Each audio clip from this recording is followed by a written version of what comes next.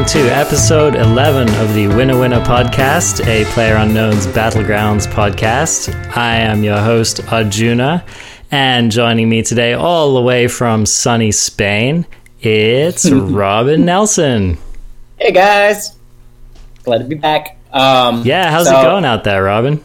You guys probably didn't hear, but I'm in Spain, and it's different than I thought. And first things first, I thought I was going to Spain too, but I'm in a part of Spain, I guess it's the part of Spain called Catalonia, and people here will correct you if you say you're in Spain and tell you that you're actually in Catalonia, which is something I didn't take very seriously in the States. I didn't really realize how important the regional identity was here. And it's common for other places in Spain as well. But yeah, it's just a little geography lesson for you guys right off the bat before we get to the show. I thought I was going to sunny Spain, as Arjuna said, and I'm actually in freezing Catalonia. Oh, really? Yes, it's really cold. It's colder than Oregon, where we usually do the podcast from. Yeah, it was like warm and like maybe 55, 60 degrees Fahrenheit. I did my homework really badly. I thought it was like going to be slightly warmer here, and so I was expecting 50s. And granted, it's a particularly cold week, but it's 25 degrees Fahrenheit, or about negative 4 degrees Celsius. Wow. And so it's freezing. I was snowed in the first day I was here. I'm in this like farmhouse outside of a town called Vic. Wow. And yeah, it's been pretty awesome. I'm really stoked to be here and glad we can still do the podcast.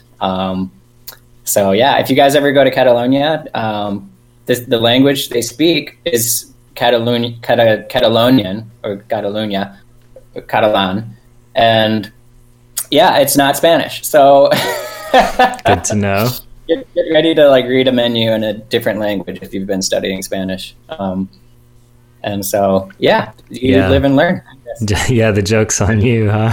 Yeah, but it's awesome. I love it here. I've been seeing that in the news, various news about Catalonia and its relationship with Spain and political unrest there. But it's cool to have you presence that in a really real way, Yeah, everywhere you look here right now is, different signage and symbolism about political freedom. It's not that a lot of people here want Catalonia to be its own country. But there's also the issue where their politicians are being threatened with jail or are in jail, because they're trying to hold referendums and things about independence. Yeah. So pretty spicy political stuff happening here. Yeah. You picked a great time to show up. Yeah. But hey, if any of you guys are in Spain, or especially Catalonia, I haven't played PUBG for a whole week because I didn't bring my gaming machine with me over here. And so if any of you guys are here and have a gaming machine and want to host me for some PUBG and some beer or some wine or whatever, and also looking for other fun places to stay. So let me know. And I'd love to get together with anyone who's out here. So hit us up on the Discord. Yeah, let us know in the Discord, or you can even mail us at winnerpodcast@gmail.com. So, anyway, that's awesome, Robin. Yeah, if you hear a little artifacting in Robin's voice, that's just because he's dialing in over a questionable line. We'll hope that maintains and doesn't give us too much trouble, but, knock on wood, good so far. Moving on. Today, we are going to be covering a number of topics. It's actually going to be probably kind of a long episode. I know you listening at home hate that. It's just more awful content you have to slog through. But we'll talk about little new updates to the game, and then our weapon highlight for this week is the Kar 98. So just another controversial weapon. Some love it, some don't. Location highlight's going to be El Pozo on Miramar, and then our main topic is another listener requested topic that I really liked, which is when to engage. And Tim touched on this a little bit last week, and I thought it deserved its own segment. So we'll be talking about that at the end of the show. But first of all, I wanted to give some Patreon shout outs. We've had 2 new patrons this week, Isaac and Travis. Thank you guys so much. We love it when you show your support in that way. And of course, we love all of our listeners. However you are showing up, listening, sharing, we love it all. So thank you for that. And I just wanted to say especially, you know, this podcast, you guys have really driven the growth of this podcast. We've had 10,000 downloads in our first month and 100 Discord members as well in just 1 month. Crazy. I know, isn't that awesome? I'm so surprised. It's just amazing that we have that many downloads. Yeah. It's just, you know, it's been blowing up, and it's basically because you guys are really great. So whatever you're doing, keep doing it. We love you. We love bringing you this show. We're going to keep working on it as long as you keep showing up. So awesome. And we got this cool letter from one of our listeners, Robin, that I think you're going to appreciate on the topic of peaking. So, you know, we use pedals on this show to do our peaking because of the difficulty of strafing and peaking in the same direction at the same time, right? Right. So our listener Joshua Reynolds writes in to say, guys, love the show. Thank you, Joshua. I recently discovered if you reverse your peak keys, so it's Q to peak right and E to peak left, much more natural to strafe and peak at the same time. What? I know. Mind blowing, right? Okay. Yeah. Okay. This is a whole new dimension. That is awesome. Now, of course, my initial question was, don't you get your directions mixed up? And, you know, he was like, you know, he wrote back, he said, you just get used to it and it becomes natural. Exactly. I almost never peek the wrong direction. I'm sure there's an initial adjustment period. That was from Joshua? Yeah, that's from Joshua. Man, Joshua, you got some great finger coordination. That is... I know. It sounds a little hard, but I definitely could see how you'd get used to it. And, right. Over time, you know. Yeah. I imagine it's probably just like, you know, like on a joystick or a gamepad, how you have that inverted axis, right? It's the kind of thing where it might be a little weird at first, but then it just becomes second nature, and then you can't live without it. Yeah. So yeah, I wonder, and that's a good point, because if you were saying before they might not allow it in a tournament or something, the foot pedals. Right. And so yeah, it'd be a good workaround to get used to if you're a competitive gamer, which, totally. Arjuna, we should totally join a tournament someday. Oh, we should. Yeah. But it'd be good content. based on our podcast credentials, you know, we'll register and probably just get freaking owned. Yeah. Hey, we're doing it for the people.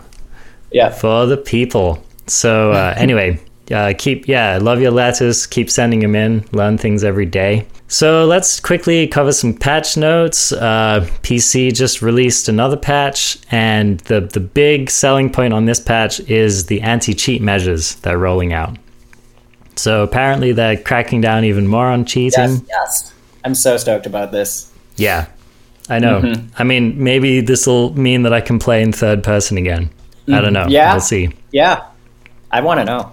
Yeah. I haven't been able to play, but... However, Robin, I'm sorry to say that BattlEye is now going to be blocking Reshade. No, I did read that, and I'm disappointed. I've been using Reshade pretty much since I started first using the game. We're playing it, and it just really does. It's a drab game, guys. No one argues this. I have no idea what you're talking about. Pretty undersaturated. Yeah. It's just, and so yeah, Reshade helped quite a bit, and so I'll have to get used to the gray color theme of the game. Yeah, if you don't like earth tones and green, you're just shit out of luck. But they're like muted earth tones. If it was like good colorful earth tones, I don't know. Maybe they're trying to be realistic or something. Where no, I don't even think so. Like the contrast and the saturation they both feel really low. No, I agree. I don't know if it's just they're trying to make people harder to see or what. So yeah, you'll have to get used to that. I would just recommend if you play on the PC and you use Reshade, just uninstall that. Just don't even risk it. You might get banned. It is a bannable offense. And furthermore, modifying the game files in any way could be a bannable offense now. So just don't be messing with that stuff anymore. Did you know, Robin, people were actually going in and deleting the Miramar files? So that, no way! Yeah, so they couldn't load into Miramar. So, but it would it still put them in the server and then just fail to load them into it? Yeah, it would like try to matchmake them, and then it would just boot them back to the lobby. Got it. So people, they'd just try again until they loaded into an Erangel server. That's hilarious. So yeah, clearly PUBG... it's more efficient than loading in and having to quit and go through all of that. Yeah. Yeah, it's users instituting their own map selection. That's clever. Speaking of that, didn't they made some changes on the recent update, right, to Miramar? Yeah, they did. Yeah, previous update, they added a bunch of terrain and whatnot. Have you noticed? Is it game changing? I can't say that I have. It does seem like there are just more like cacti and trees around, and maybe a few more shacks. To be honest, I didn't learn the map well enough before to really know the difference. Okay. But they also did some loot balancing, so apparently the loot is a little like higher quality in some places and lower quality in others. So it's just a little more balanced out now.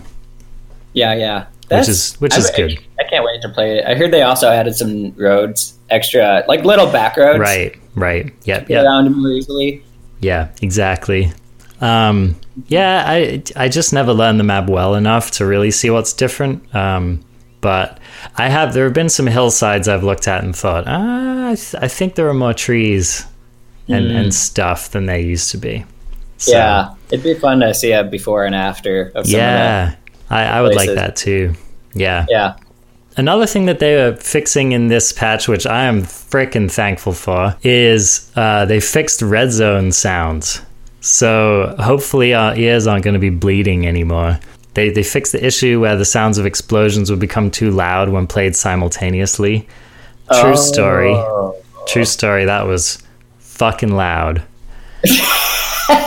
I actually, you know what? This is a sad thing for me to admit, but when I'm playing solos especially, sometimes like if I'm in cover, I'll just go prone and mute the game until the explosions stop. I just don't want to deal with it, dude. It's too loud. Yeah. Mm-hmm. So when they first changed the sounds, I remember I was super stoked and everyone else was like, holy shit, this is so cool. And now it's like, we're all used to it, and it's just like, oh my god, this hurts. Like, yeah, it is so loud. I kind of still like it, but it feels like damaging.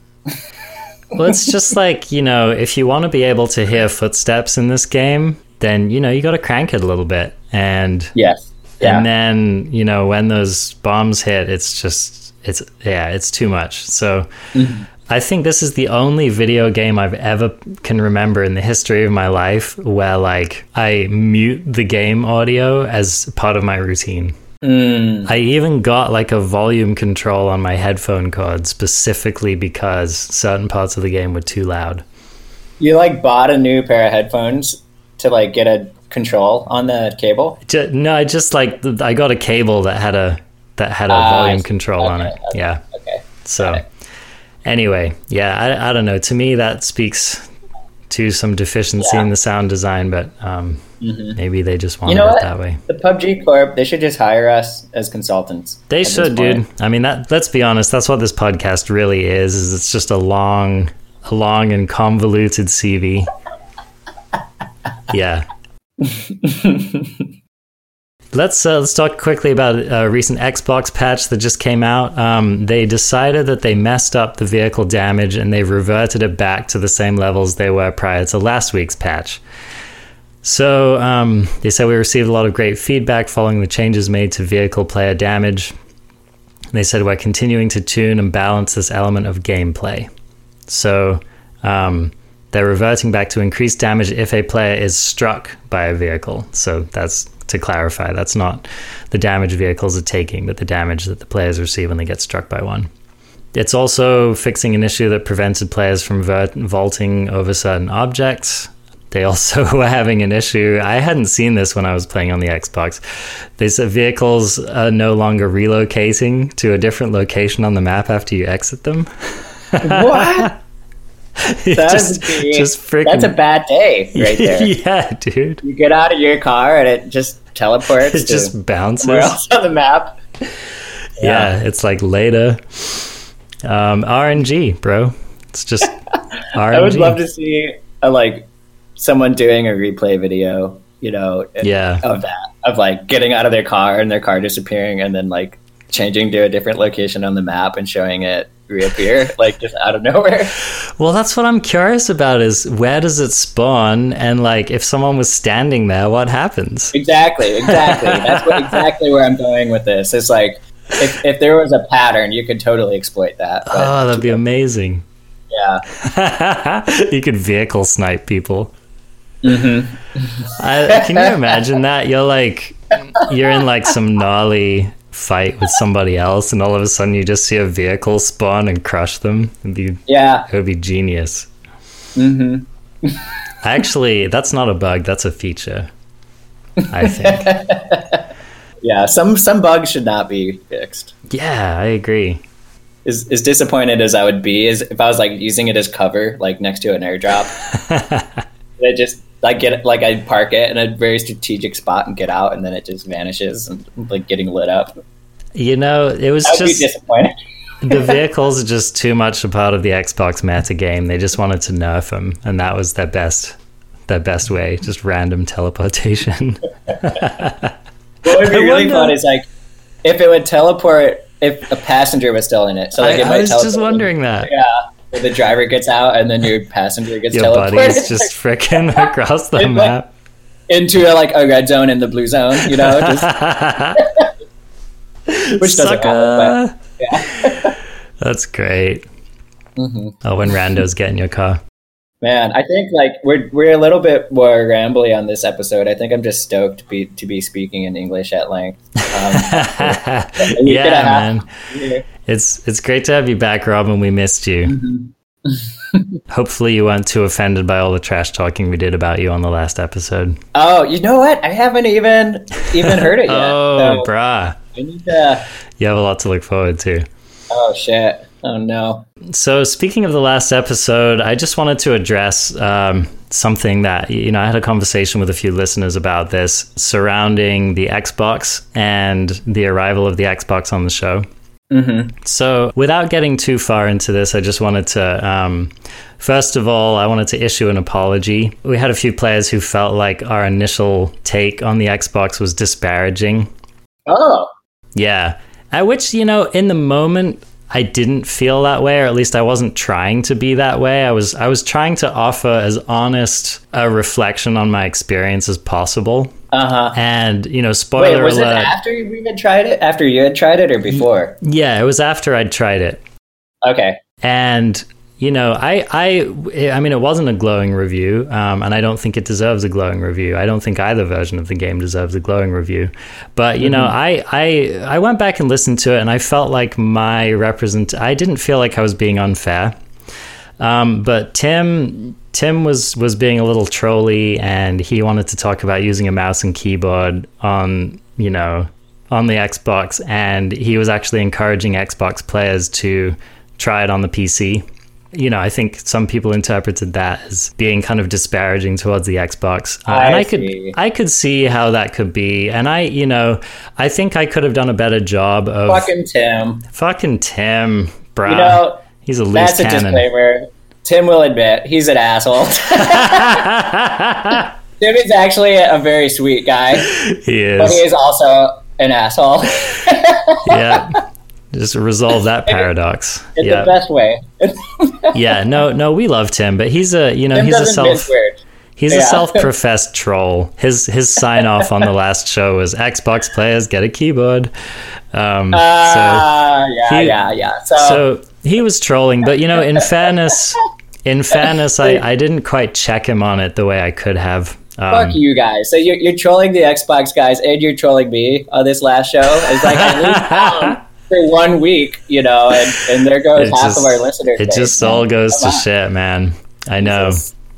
So I don't know. I just want to set the record straight a little bit. I have to say I was a little disappointed playing it on the Xbox, and part of it was just that it was actually really frustrating getting it up and running on the Xbox. Mm-hmm.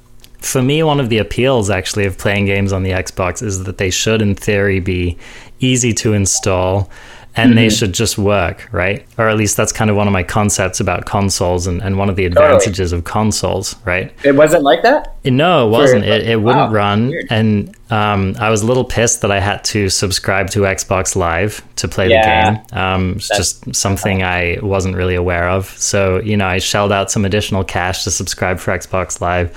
And then the game was not recognizing that I had Xbox Live. You know, after like a day of trying to troubleshoot it on my own, I finally called Microsoft support and they walked me through it and I got it resolved. But it was like two full days. Out of curiosity, like what kind of issues, why wouldn't it run?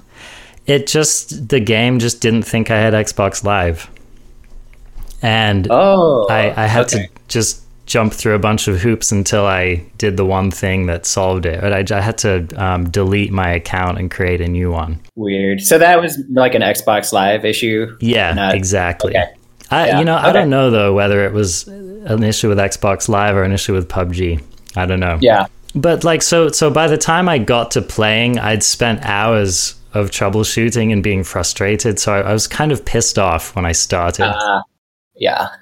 And then, you know, it's like the game, it's kind of like going back to playing it in March of last year, which isn't terrible, but it was a bit of a rough adjustment, I have to say. Mm-hmm. And there are certain aspects of it that just haven't been properly figured out. So like inventory management, for example, is and everyone knows this, like it just needs work. I really honestly have nothing against the Xbox. I have nothing against Xbox players. I have no agenda. I'm not trying to convince anyone to play the PC version or that the PC version is better. And I know there are just plenty of people out there who would rather play on the Xbox. Either it's the system they have or it's, you know, they like to... I think there is more generally, and it's maybe obvious, but there's kind of more snobbery in the PC community toward Xbox than vice versa. Yeah, I would agree with that. Because it's more specialized, and it's, you know, you can have, if you have a nice PC system, it's always going to be better than an Xbox system. Right, because you spent like $3,000 on it. Exactly. It's like at least $1,200 later. I mean, you could do it for cheaper, but like it's a fucking snowball, like slippery slope. It is. It's like, oh man, like I experienced that lag, like right when I was trying to get that crucial kill, and like, you know, then you end up dropping $400 to upgrade like your graphics. But I used to game exclusively on Xbox. It was more in my college days when I had, you know, I just didn't have any money at all to spend on a PC like gaming system. It just made no sense. Yeah. And so and it worked. I really liked that it was just kind of plug and play. And, you know, you have to do the Xbox Live membership, but it's pretty little headache, you know. For the most part. So, it was anyway in that case, but it sounds like they've got some kinks now. Yeah, it's a little more complicated. My main point in bringing this up was that I really, truly I'm not trying to convince anybody to play this game on a platform they don't want to play it on, or to make any kind of point about which is better. Yeah. That conversation, it just doesn't interest me, honestly. It doesn't interest me. I think of them as different experiences of the same game. And clearly PUBG devs are recognizing that the Xbox version of this game has different needs. And that's why they're, you know, adjusting the vehicle damage and just making changes to it, is that they're acknowledging, okay, this game is never going to be the PC experience because they're not playing it on a PC. I mean, it's just obvious, right? So, you know, I have always felt like the content that we provide for this show is predominantly applicable to both platforms. I can't think of any advice that we've given here that I wouldn't, you know, I'd recommend on the PC that I wouldn't recommend on the Xbox or vice versa. And also note that Miramar content will be Xbox content soon, right? So even if Xbox players don't currently have access to Miramar, they will. So, just ask our Xbox players to have a little bit of patience when listening to the Miramar segments. Someday you'll be able to come back and listen to these and hopefully get some knowledge from them. I'm going to continue to play on the Xbox, and I love all of the Xbox players in our community, and I'm just sorry that the first take of the Xbox on this show was not as positive as it could have been. Let's just put it this way. Anything that any of the hosts say on this show doesn't reflect the actual views and policies of Winner Winner Podcast. Oh, you nailed it, buddy. You nailed it. Yeah, we don't represent the Winner Winner Podcast. Love you guys. I mean, I don't care. I like the game. I like that other people enjoy the game. I think people should enjoy the game in whatever way they see fit and feel awesome about it. Period. Totally agree. Couldn't agree more. Thanks for listening to that. I think we're ready to get into this week's show topics. What do you think, Robin? Let's go. Awesome. Vamos. All right. So this week we are focusing on the Kar98, which it's funny. I keep feeling on this show like I'm saying, oh, this is such a controversial weapon. And what I'm realizing is that I think I'm sure you just couldn't find a single weapon in this game that anyone really agrees on. Totally. I think we say that every week. We're like, well, we're doing this weapon. It's so controversial. It's like, it's just because there's lovers and haters for each one. And, yeah. Mm-hmm. I do feel, though, I feel like the Kar98 has like a particularly strong tribe of lovers, and the people who dislike it tend to really dislike it. Yeah.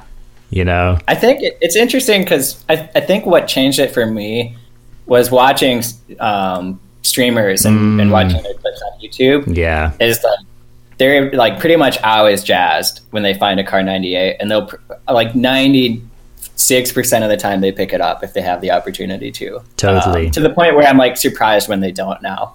Yeah, me too. And so that's, the main reason is these guys are all good players, and they're all very quick at lining up those headshots, which is exactly what this gun should be used for and is best used for, is just lining up that headshot and taking it.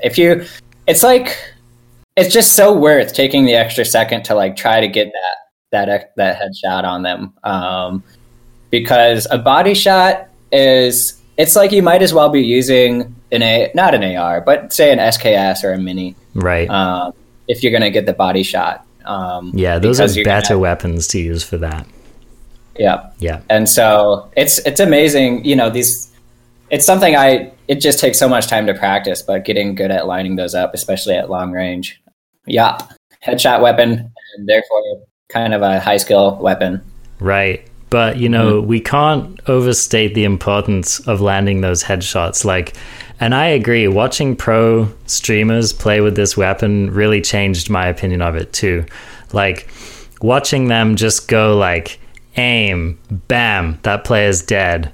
Aim, bam, that player's dead. And you watch them, sometimes you watch a high skill player drop like 3 people in 5 seconds, right? Yeah.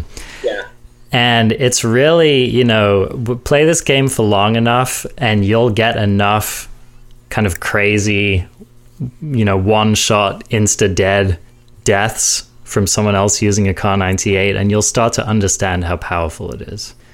It's definitely a high-skill weapon, and one of the reasons for that is that it's just super slow. So, first of all, it's almost 2 seconds between each shot.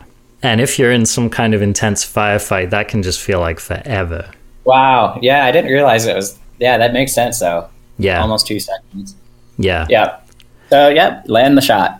you got to land that headshot, I've had so many instances using the Kar98 where I land my first shot, but it's not a headshot, and then they just kill me before I have time to take my second shot. This has actually given way to what I think is one of the more pro strategies in this game, which I'm actually not good at this, but where you take your first shot with the Kar 98, and then if it doesn't immediately drop the other player, before you reload, you just switch to your other weapon, probably your assault rifle. Exactly. You know? Yeah. And you continue to pepper people to finish them off, right? Right. Yeah, my favorite is Kar 98 first, and then my sawed off. There you go. Just seal the deal. I hate aiming. It's like I like to have to aim only once during any encounter, and then I'm done. I just get out my shotty and spray. I'm being facetious. Forgive me. But I'm looking at the headshot. So of course it's pretty well known that you can't kill someone if they have a level 3 helmet with a one shot with the Kar 98. That's right. They have full health. And it looks like the damage is 81 on a level 3 helmet. Okay. So, it's good to know if you're in a firefight with somebody and that they have a Kar 98 and you're wondering if you should peek, and you have a level 3 helmet, you want your health to be above about 4/5 or 81%. And so that's good to know. I didn't actually know that till just now. And it's like a pretty relevant number. It is. Because it happens a lot. Well, for example, if you heal up using a first aid kit, and then you take a headshot, your health will not be high enough to keep you alive. Exactly, because that'll be at 75. Right, exactly. So take your boost, wait a couple moments, and you're ready to go. Yeah. And if they hit you, you'll just be at like 1%. No big deal. You just hang out behind your rock for a little while longer. Just think about your life choices. Exactly. I was watching Shroud play this one encounter, and there's this guy who's like 400 meters away, and pretty quickly Shroud just nails him in the head with a Kar 98, and he doesn't die, right? And then like 2 seconds later, this guy pops up again, and Shroud's like, okay, and he nails him in the head again and kills him. And then Shroud's like, if it were me and I peeked my head out and someone immediately nailed me in the head from 400 yards, I'd think about whether I wanted to peek again. He's like, I would assess that was a very good player, and I probably didn't want to tangle with them again. Yeah. So just think about that. Sometimes your opponent has the Kar 98, they have good aim, and it's just probably not your fight. That's funny. Yeah. General tip, if you're peeking, unless it's a big building where you can't peek the other side of it quickly, if it's a tree, like alternate the side you peek on, or a rock.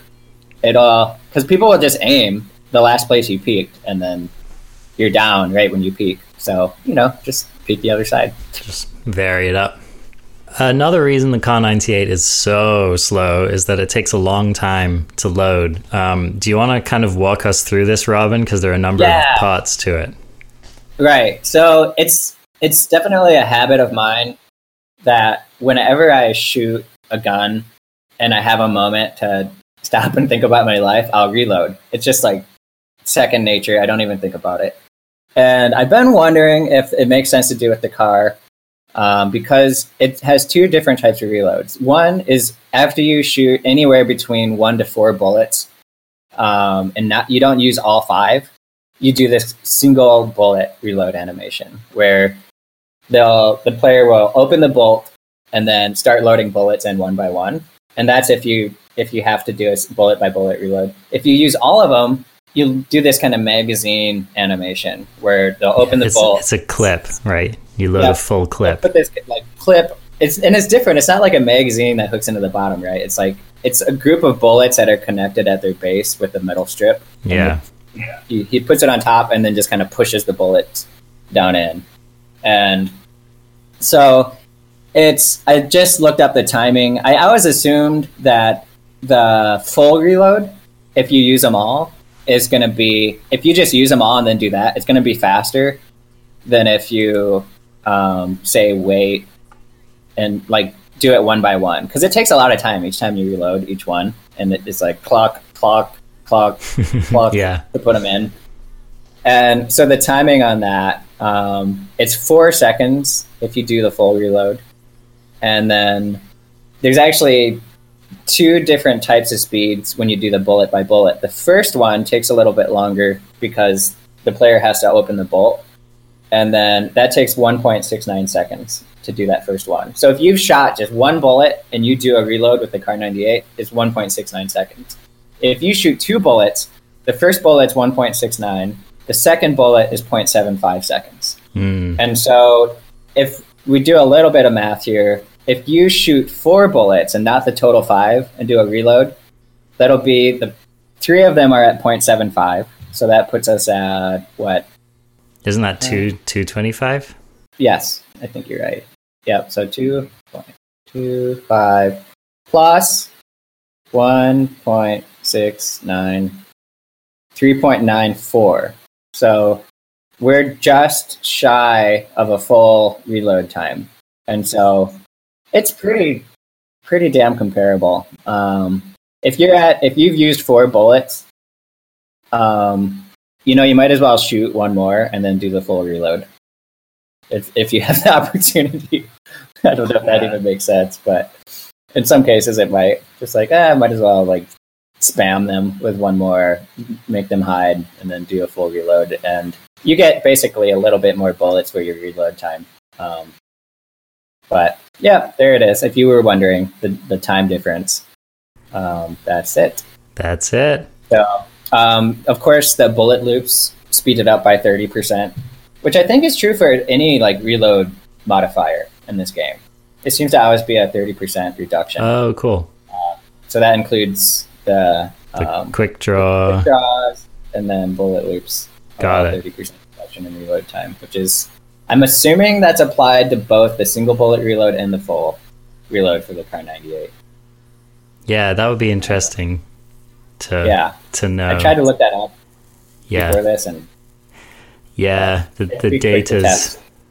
Yeah, and just so you guys know as well, a lot of this information comes from old data mines that were done on the early access version of the game. So these numbers may have changed, and of course they're always subject to change. So don't take them as canon. I think it just kind of puts you in the neighborhood of what you should be thinking about. Yeah, they change this stuff only marginally. It's really not. I doubt that you're ever going to see a drastic change in any of these measurements. So, just a few other things about the Kar 98. The base hit damage is 72, right? Okay, yeah. I think so. Okay. And the initial bullet speed is 760, it's kind of slow, actually. I'm actually a little surprised. That is kind of slow. Yeah, it's slower than a Mini, for example. Yeah. And what's the fastest? It's probably the M16 at like 990. Yeah, so. I wonder if the AWM has a really fast one. Yeah. I don't know. It's tricky. I kind of treat the snipers as having the same bullet speed, the bolt action snipers, I should say, but they probably definitely don't have the same one. Yeah, the AWM has a bullet speed of 910, so yeah, it's a lot faster. So 910? Wow. Yeah. So it's actually, the Kar 98, I think all of the 7mm bullets just travel fairly slowly. Yeah. Dude, the Mini has a bullet speed of 990. Yeah, so that's that's why people call it a laser beam, Yeah. It's one of the attractions of that gun. Yeah. Yeah. Yeah, and it also, the Kar 98 has a body hit impact power of 16,000, which is actually lower than the SKS, which is interesting. But it's still quite high. So if you get nailed by one of those, you'll definitely feel it. The Kar 98 it's a staple of the game. It's so much a character of playing PUBG, and I think it's definitely a weapon worth getting to know. Especially if you reach a certain skill level in this game, you will 100% want to be able to be effective with a Kar 98. Yes. Or any of its improved cousins like the M24 or the AWM. Right. The bolt action snipers are just critical in this game. I'm sad I didn't get to play this last week, because I usually will play a lot with the weapon we're going to cover, and I'm just kind of liking the idea of having a double Kar 98 loadout. Yeah, it's your favorite loadout. Just put a red dot on one and 8x on the other. You're good to go. Gotcha. Yeah. And then you got your sawed-off Kar 98 just to fill in that pistol slot. I wish. So, speaking of sawed-off, let's move on to our Miramar-specific location highlight, which this week is going to be El Pozo. Initially, it was an initial favorite with a squad that Robin and I often play with, of Tim, Max, and Henry. Mm-hmm. And they liked it because it has a death bowl in it. They actually had this strategy they would do. Apparently, they got 4 squad wipes doing this in different games, where they would all land near the death bowl, and 3 of them would get weapons and kind of post up in strategic high vantages, and then the 4th one would go and get a vehicle, and they'd just drive it into the death bowl and just do donuts, basically trying to attract other players in the region. That is insane to me. That worked. I mean, it does kind of make sense, though. It's just I think the hard part is just getting everyone to get weapons in time and into the correct spots to be able to really shoot a squad who's engaging your vehicle. Mm-hmm. Yeah. Fortunately, there's high ground all around the death bowl. You know, you can kind of climb up and get your Winchesters primed, and it depends on who's in the map with you, I guess. It's like some people hear a vehicle and they're like, "Let's go," and other people hear a vehicle and they're like, like time to hunker down. And actually not people. It's like all players probably do both, depending on what's happening. But and this isn't a pro strategy, but it definitely led to some hilarity during the early days of Miramar. But if you're ever feeling like a jack off, you can try this tactic and see if it gets you anywhere. So let's talk about El Pozo itself. It is quite a large city. It's actually one of the largest cities on Miramar. It's on the northwest portion of the map. There's a lot going on here. So it has a death bowl. It also has one of those bigger arenas with the covered awning. What do we call those? Is it just arena? I forget to me, it looks like a rodeo arena because it has this kind of dirt pit. Yeah, or like a matador thing. Yeah, something like that. Yeah. So, or maybe a demolition derby. Who knows? But that kind of thing. Could be. It's like a circular set of bleachers, and there's awnings over the bleachers, and then open over the middle, and it's a circular ring. Right. And it's kind of interesting because it feels like it'd be this cool, like attractive place, but there's not a lot of loot in the middle. No, not really. And there's no cover in the middle. And so it's really not attractive at all, except that you could go to the bleachers, and the bleachers have decent loot, but there's no cover there either. And so I feel like it just makes sense to put a bunch of stuff in the middle of it. Put a bunch of stuff there and a lot more loot, and make it into like a little pinball arena, or not pinball, paintball. Where like it'd be attractive and also would lead to some like interesting firefights instead of like, oh, I'm in the open, you're in the open, let's see who can like land these shots most quickly. Right. Yeah. Who got the Winchester versus the shotgun, right? Totally, exactly. Yeah. Yep. So that's an interesting spot. There's also there's like one of those wrestling arenas. I think it's like a boxing ring or a wrestling arena, kind of like you see at Picado. It's one of those buildings. Typically has pretty good loot, so that's a hot spot that people like to drop. And then it just, there's a lot of warehouses here, one of those kind of long barn warehouses, some of the brick warehouse constructs, and there's even a few wacky jackies. So this is the kind of city that could fully kit out like 3 or more squads. But I actually don't find it to be that popular. Even when the plane flies right over it, there's usually only 1 or 2 other squads that drop there. Yeah, and there's plenty of vehicles. It's a nexus of a road that goes north and south along the west side, and one that goes out east, from my memory. And there might even be more. So yeah, it's really, I think it's a great spot to land on Miramar. I think if you want that big city experience, but you're a little afraid of Los Leones, El Pozo can be a really excellent place to go. And it's just one of my favorite places to fight because the topography of the town is so varied. Like, for starters, it's not flat. Like, Los Leones is pretty much a flat city, but El Pozo is not. There's just all kinds of hills, and there's slight grades, and there's more severe grades. And oh, yeah, wait, this is that town with the kind of hilly area out to the west, like southwest side. yeah, that's right.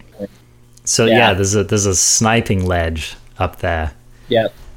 So people can rain down on you from really both sides. It's kind of, it rises in elevation to the north as well. Yeah. So Oh, okay. it's just it's such a varied environment. You really have to watch your angles when you're hanging out in El Pozo, as well as the fact that some of the skyscrapers are actually quite tall and you can get up into them. You can get up to the top floor. So yeah, I think of it as like mini Los Leones is how I like to think about this place. Wow, dude. It like looks so different from how I remember it. I think I'm conflating it with like some of these other towns out to the west. Because Monte Nuevo has a lot of parallels. Yeah. They both have a circular arena, the rodeo thing. Right. Totally different layouts, but Although Nuevo has no skyscrapers, so that's a good thing to know. okay. Yeah. Okay. Lots of car spots in El Pozo. Yeah, lots. So yeah, it's I just find it to be, it's a very varied fighting experience, and no two drops there ever feel the same to me. I highly recommend it, and I think it's a little underdropped and a little underappreciated, so I think it can be a really great start, especially to a squad match. I think it's time to move on to our main topic, huh? I think so. All right. Today, what we're doing, basically when to engage people and when not to. And so this is kind of mostly, I mean, it's really, I think what makes the game most fun is not knowing where people are, finding the people, and then kind of deciding what to do from there. And so when to engage, you can kind of, there's definitely bad times to do it and there's good times to do it, depending on various factors that we're about to get into. But the main thing, I think there's kind of the patience mode, and then there's the kind of aggressive, like just Yeah. Call of Duty mode, like if you see, you don't know what I'm talking about, probably, or Judo, but No. Call of Duty, just like, it's just a really fast-paced close range shooter where like you pretty much always shoot somebody like right when you see them. Or It's kind of like hell, you might even Counter-Strike in that pre-fire. way. Yeah. So it looks like we've got kind of a couple lists here of when to decide to engage, when to do that, and when not to. So definitely you don't want to wait and be patient if somebody has already seen you. Yeah. No. If you're no looking point at each that other, moment. you might want to take the shot first. Right. That's obvious. And then also it's kind of we have one bullet point saying, when you feel confident you can win the fight. Often you don't have the choice. It's like if I was the guy on the other end of that headshot that you were talking about earlier with Shroud, where someone hits me at 400 meters, it's like, well, I guess I'm like in a firefight now. And Yeah. I guess you always have the option to run though too, like Right. throw some smokes or find your escape route, and Right. instead of peeking, running at a perpendicular angle to where you think the shot came from. But so yeah, that you don't have to fight every fight, even if someone has No. first. And that's actually one of the biggest skills in PUBG is learning when you actually have to run away, when it's just not in your interests to keep fighting, and we'll address that a little bit further on in this topic. Yeah. But yeah, I put this point in here: when you feel confident you can win the fight. So what might make you feel confident? First of all, if it's the beginning of a match and you're confident that you have better gear, then that's a great time to engage. So like if you see or hear someone firing a pistol and you have an ump, it's probably a great time to just go and take them out. You have a decisive advantage in that fight. Another thing that might make you feel confident is if you have a much better position than they do. So if they're running across a courtyard and you're in the second story of a house and you have any kind of decent long-range weapon or even mid-range weapon, then you're just highly advantaged to win that fight. And it's probably a good idea to just take them by surprise and start lighting them up. Other examples, maybe a player's demonstrated that they're just not very good, you know? Maybe they potatoed a bunch of shots at you and you're like, I just need to put this poor soul out of their misery. That's just another example of a situation in which you might feel like, yeah, I'm just have a strong likelihood of winning this encounter. If your cover's better than their cover in general, it's a great way to start a fight.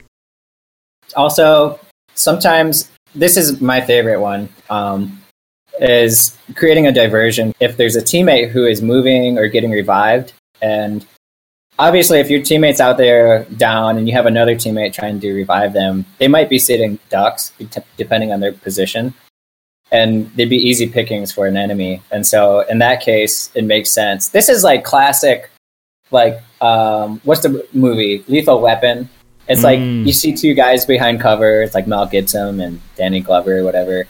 And it like they want to change positions. And one of them will say, cover me, and then runs. And then the other guy will just like blindly like stick his head out from the corner and just start blasting, you know? Right, exactly. This is that kind of situation where you have a teammate that's vulnerable and you want to provide as much suppressive fire as possible just to kind of confuse, scare, intimidate, and hopefully cause damage on an enemy who might be engaging them. And so this is something, it's a phrase I wish we used more, actually. Cover me! Cover me! It's just like classic. It's a perfect tactic for this game. Yeah, adds to that cinematic quality that we all crave, right? Yeah. Exactly. And this actually reminds me of a piece of advice that you used to give a lot, Robin, which was if you're playing in squads and one of you gets knocked out, that's a great moment to just say, hey, I'm knocked out, create a diversion, right? So if you just stop firing your weapon in the general direction, even if you don't know specifically where the enemy is, it will deter them from taking the time to finish you off, right? Yeah.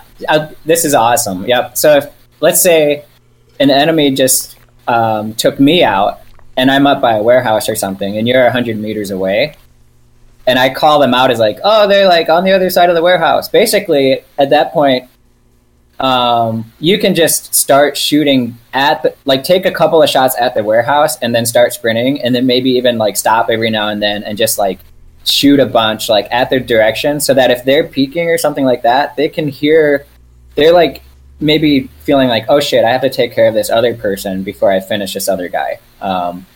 And depending on the situation, it can really help where they'll turn their attention away from you and be worried more about the guy that has the gun. So totally.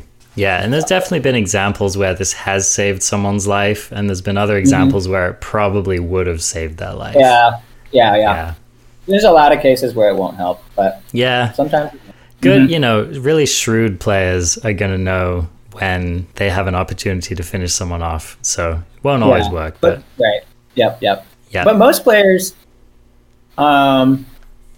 I don't know. I guess it's not a common tactic, I don't think. For someone to shoot suppressive fire in this game, to like intimidate, if I hear bullets around me, I assume someone can see me and that there's something I need to be worried about. So Yeah, it's somewhat analogous to the tactic of if you have someone pinned behind a rock or a tree and you keep firing on that, maybe on the left side of the tree, even though you can't see them, you can sometimes scare them into moving so that you can see them. That's probably a better example than the warehouse example I gave. Yeah. So, it doesn't always work, but it's worked for me killing other people and it's worked on me in the past. So try it out. This next point is one that WTF Moses stresses a lot, and I just think it's such a good point. He says you should wait to engage until you have enough time to take the amount of shots that will be necessary to kill them. Right. So like an example he would give is, let's say that you know someone's in a house and their UAZ's parked like 50 yards away from the house, and you're camping this person and waiting for them to come out. If they open the door to a house and start running and you immediately start firing on them, even if you get a couple shots off, that'll give them plenty of time to just retreat back into the house. Yeah. And basically at that point they can heal up, and you are not only right back to where you started, but they now know where you are. Yep. So a better way to take that is to wait for them to be at least halfway to the UAZ, or even start firing just before they get in the UAZ, and then finish them off right when they hop in. And what it does is it gives them many less options for retreating to cover, and it puts them in much hotter water. So this, it's not always, you can't always predict what another person's going to do, and sometimes it doesn't work out the way you planned it in your head. But it's a really excellent thing to be thinking about. Like, especially if you see them, they haven't seen you, and you have a little time, just think about, like, where are they running? What are they running by? What did they run away from? When's going to be my perfect time to pop off that first shot? And oftentimes it's not right when you see them. Oftentimes it's more advantageous to take a moment, take stock of the situation, and then really line it up properly. Mm-hmm.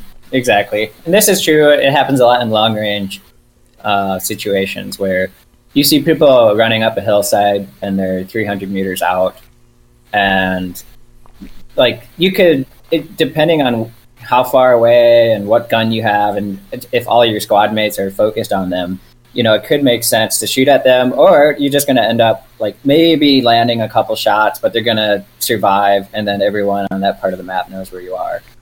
Right? Totally. And so definitely one of those things where you want to wait until you can actually down somebody.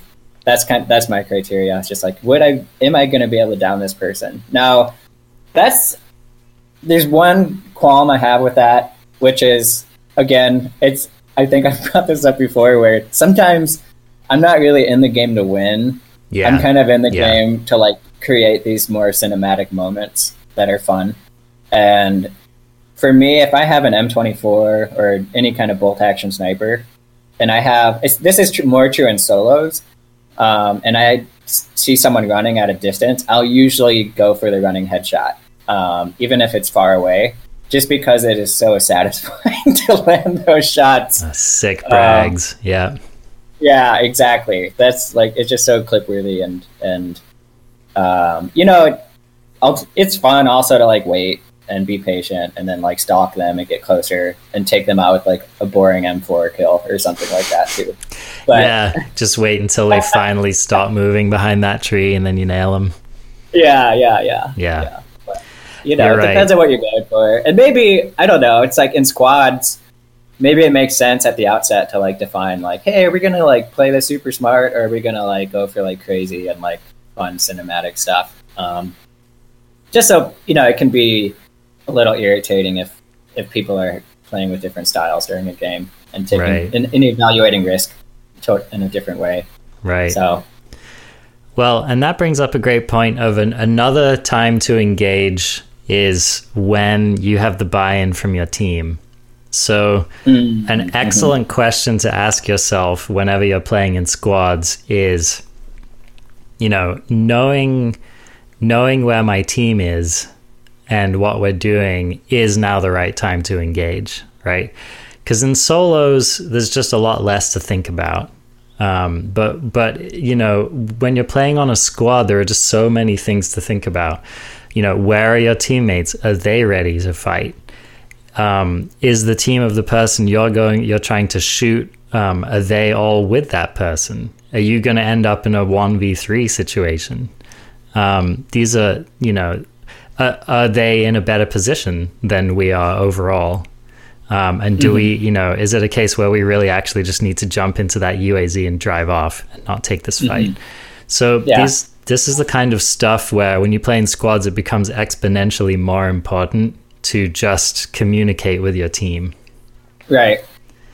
Which is hard because, sometimes you have this window of opportunity that's like 2 seconds, right? And so then you're like, well, shit, should I ask my squad mates if I should engage this person or should I just like take the shot? And that's just a judgment call. Just depends. Right. I've had it go both ways, like I've had times when we were all just kind of happily looting and then one of our teammates like firing and then like within 30 seconds we're all dead, right? Yeah. And and you're just like, God damn it, dude, like you really could have lined that one up better, right? Totally. But I've had other situations. Then there's the time where like you're all just like doing your thing and then you hear a shot near you and like you're like, oh, someone's like, oh, took him down, headshot, Yeah, totally. Yeah, that's it. Sometimes one of your teammates will just down 2 people before you even know what's going on. And then it's just easy to mop up the rest of them. So it's hard to give a specific metric for how to judge that, but it's just the kind of thing that you want to start thinking about. Just start trying to assess, and I think a good rule, especially in squads, maybe don't fire the moment that you see someone. Unless, if they've seen you and they're firing at you, then of course all bets are off. But if you see someone at a distance, just work with having your first response be, I've seen someone, giving a thorough call out, and then just kind of seeing what the consensus of the squad is. Yeah. So let's talk about that. Why might you not want to engage? What are some of the situations that would make you decide, actually, now is not the time to be starting a fight? Well, we haven't talked about the circle yet. Yes. Which is usually a big factor. Yes, that's huge.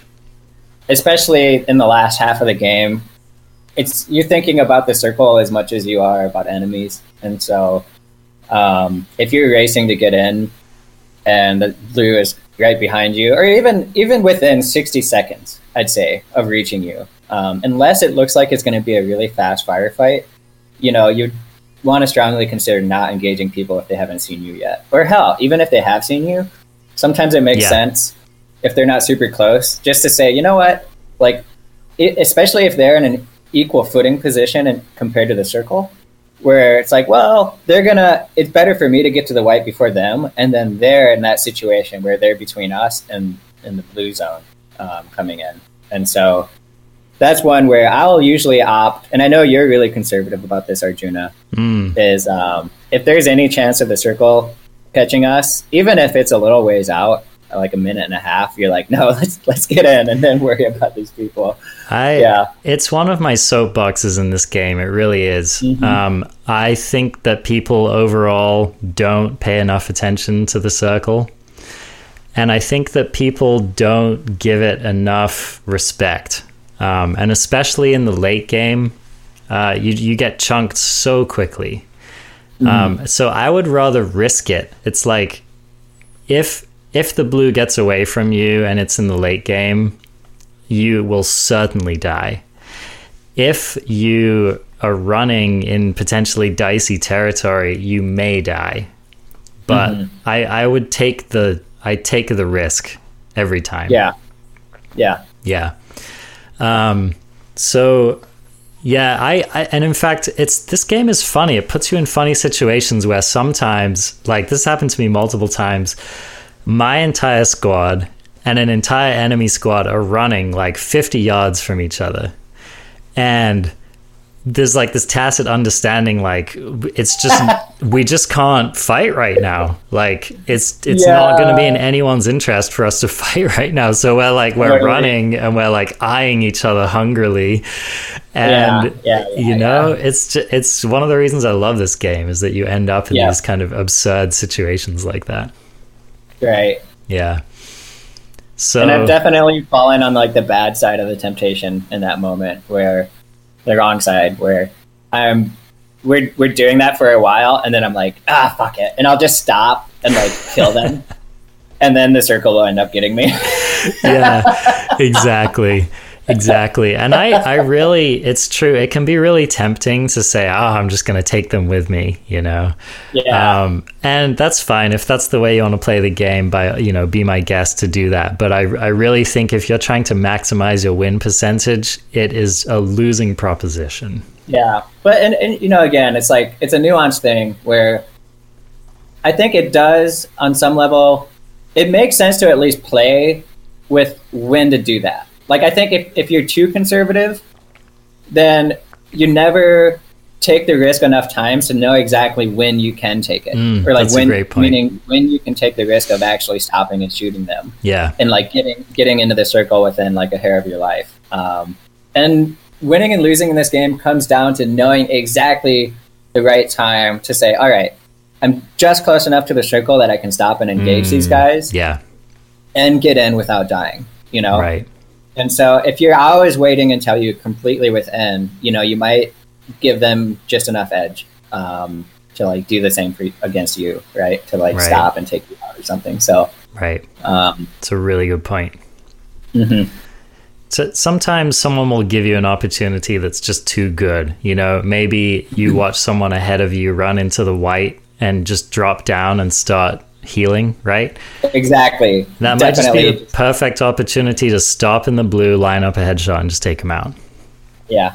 Yeah. So on to the distance thing again, whether or not to engage people who are far away. I tend to not try to do this, and especially in squads and solos more often. I will engage people at a distance. But the fun thing about this is you can maybe bait people or even just like move around in such a way that they can see you and try to get them to see you, and then don't even fire back. Especially, let's say they're outside of the white circle, but within the blue one, and you're in the white one. They're more vulnerable than you. And so if you make them expose their own position and make them shoot at you, it's a little bit risky because you can end up getting sandwiched. But the fun thing is, if you make them shoot without shooting yourself, they've made themselves the juicy target. Yes. Right? Now, if someone does kill them, they're probably going to notice where they were shooting. And so it might not be great because you are still kind of giving your position away to whoever might come along after them. And I see this a lot in footage is, Fuglet or somebody will take someone down who's in a firefight. And then, of course, they can infer where the other person is in the circle. Or it might be like, if there's only 4 or 5 players left too, that's really important information. Yeah. Right? To know where they were shooting. So yeah, exactly. But it's fun to bait shots and just let them make themselves vulnerable. I've definitely, I'd be sitting up on a hill. This happened more in the early days. We thought it was so fun to like try to snipe people from a long distance, and we would just sit up on a hill and try to snipe people who were like way too far away, right? And then people would just like walk up behind us and just shoot us in the back of the head. Take you out. Yeah. Because we've been literally just sitting there shooting for like 60 seconds, not looking around. But yeah, so exactly that awareness of what kind of noise you're making, and awareness of making the same noise in the same spot for too long is super important in this game. Like I can't tell you how many times I've like heard someone 200 yards away and they're clearly like on some high rocks sniping people, right? Yeah. And it's just like for the next 2 minutes, you just hear them up there doing it, right? And I've done this before where I'll run over there. It'll take me like a full minute to get there.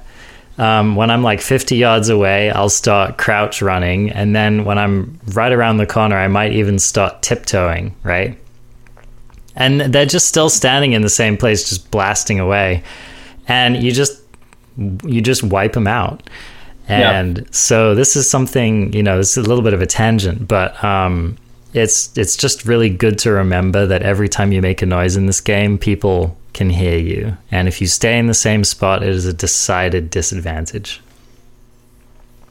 So just be thinking about that.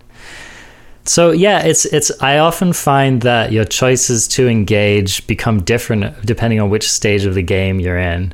So it's just safer to be a bit risky in the beginning of the game because don't have as much invested in it. The further you get into the game, the higher risk you take on by engaging people, especially when it's not the best choice. Like in the final circles in this game, it's actually, like you were saying, Robin, it's very tactical to be choosy about when you engage. Yeah. Like, for example, like you were saying, if there are two players that are fighting, especially if you can see both of them, it's often to your advantage to wait until one of them kills the other one and then just finish them off right then. Right. Unless you're super kill hungry and you just need to kill both of them. Sure. Yeah. In which you know who you are. Exactly. It's like you're watching somebody stream and they're like salty about someone stealing their kills, you know? Yeah, exactly. So if you're a greedy fuck, you can probably just disregard this whole podcast ever. We're talking about you, Fuckbit. Yeah, I'm talking about you, bro. One thing I've done more times than I can count in solos is that there'll be two people fighting, and one of them wins, and the one who wins immediately runs up and goes prone and starts looting the dead one, right? Yeah. If you've been watching that encounter, that's just a free kill and 2 loot boxes for you. Yep. So, it can really pay off to wait. If you hear someone shooting and it's clearly not at you, it's really in your interest to take a moment and scope it out and see what's going on, and sometimes prioritize your targets.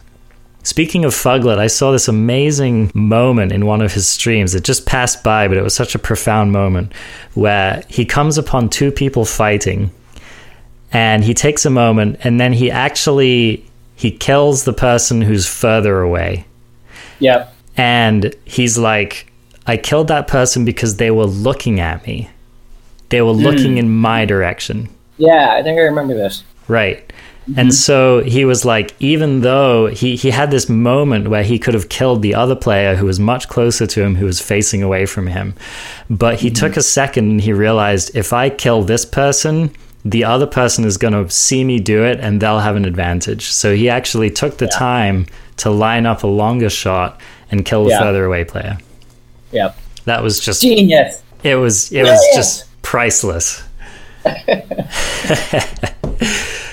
Anyway, just a few more points. Obviously, if you don't have very much ammo, then it might be good to pass up a fight if you don't have to. If you don't have to take it, don't take it. I mean, you've always got melee, is my philosophy. You run out of bullets, just charge, man. Yeah. Just punch snipe them from 100 yards. Put that 15 times scope on your fist and fuck them up. I do wish melee was a little cleaner. A little longer range. Yeah, that's it. Definitely. Go gadget arms. Yeah, you get the bullwhip going on in this game. I would love that. Another situation that comes up in squads is your other 3 teammates have died and you're in the final circles by yourself. Excellent point. And you just see a full squads running around. It's like, you really have to be choosy then about when you engage them. And usually it's pretty damn hard to take on a full squad. Out in the open, I'd say the chances of taking on a full squad are like 2%. It's like super low. Depending on who you are, but if it's just like you jump out from behind a tree and like they're behind trees or whatever, it's outdoors in general is going to be really hard. Indoors, on the other hand, it's a lot easier to take on a squad because you can isolate them. Totally. With rooms and hallways and the structure of the building, which is a lot better. But it usually makes sense to just really wait for the best opportunity if you see a squad and you're by yourself. Wait till they're engaged, where you can throw a grenade like at a group of them, and then right after you throw the grenade, maybe start shooting the other guy with bullets or something like that. Being choosy about when to do that. If they're out running there, like, I wouldn't shoot them. Yeah. Because they all have nothing better to do except just stop and fire back. Wait till they have their attention on something else. So totally. I think solo versus multiple, solo versus squad is one of the most skill testing forms of the game. Because you're right, you need to engineer the situation so that you're doing a series of 1v1s. But sometimes if you're silenced and at distance, you can just willy-nilly shoot at a squad. Yeah, maybe not willy-nilly, but yeah.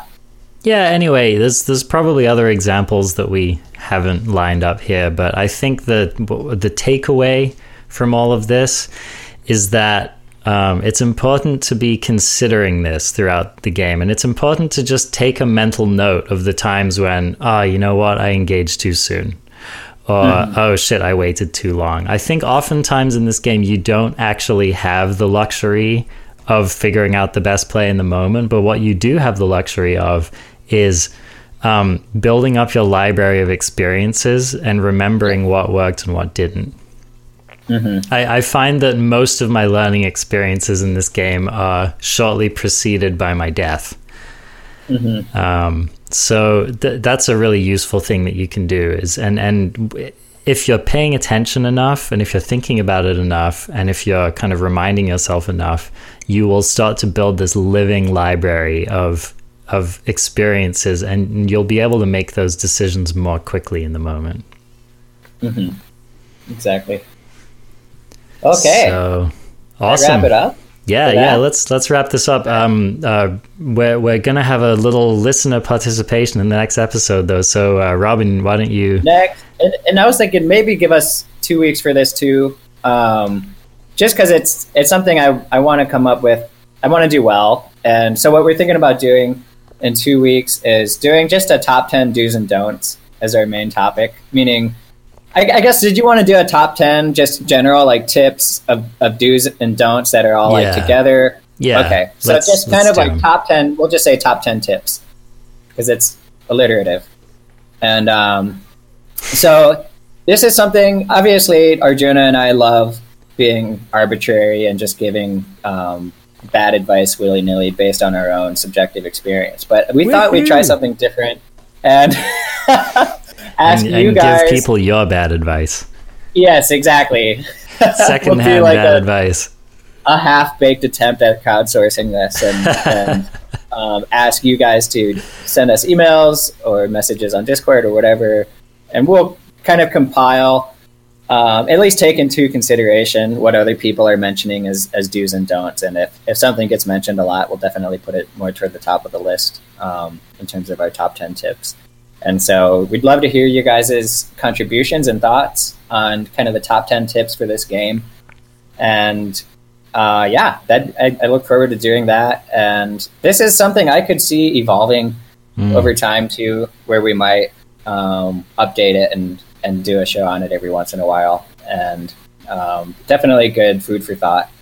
And this is something I'm doing like when I'm traveling, for example, is like I'll make mistakes and I won't have a like charged phone for a day or something like that. So I like make these little rules for myself to help me remember how to do things. And so this is what that's for.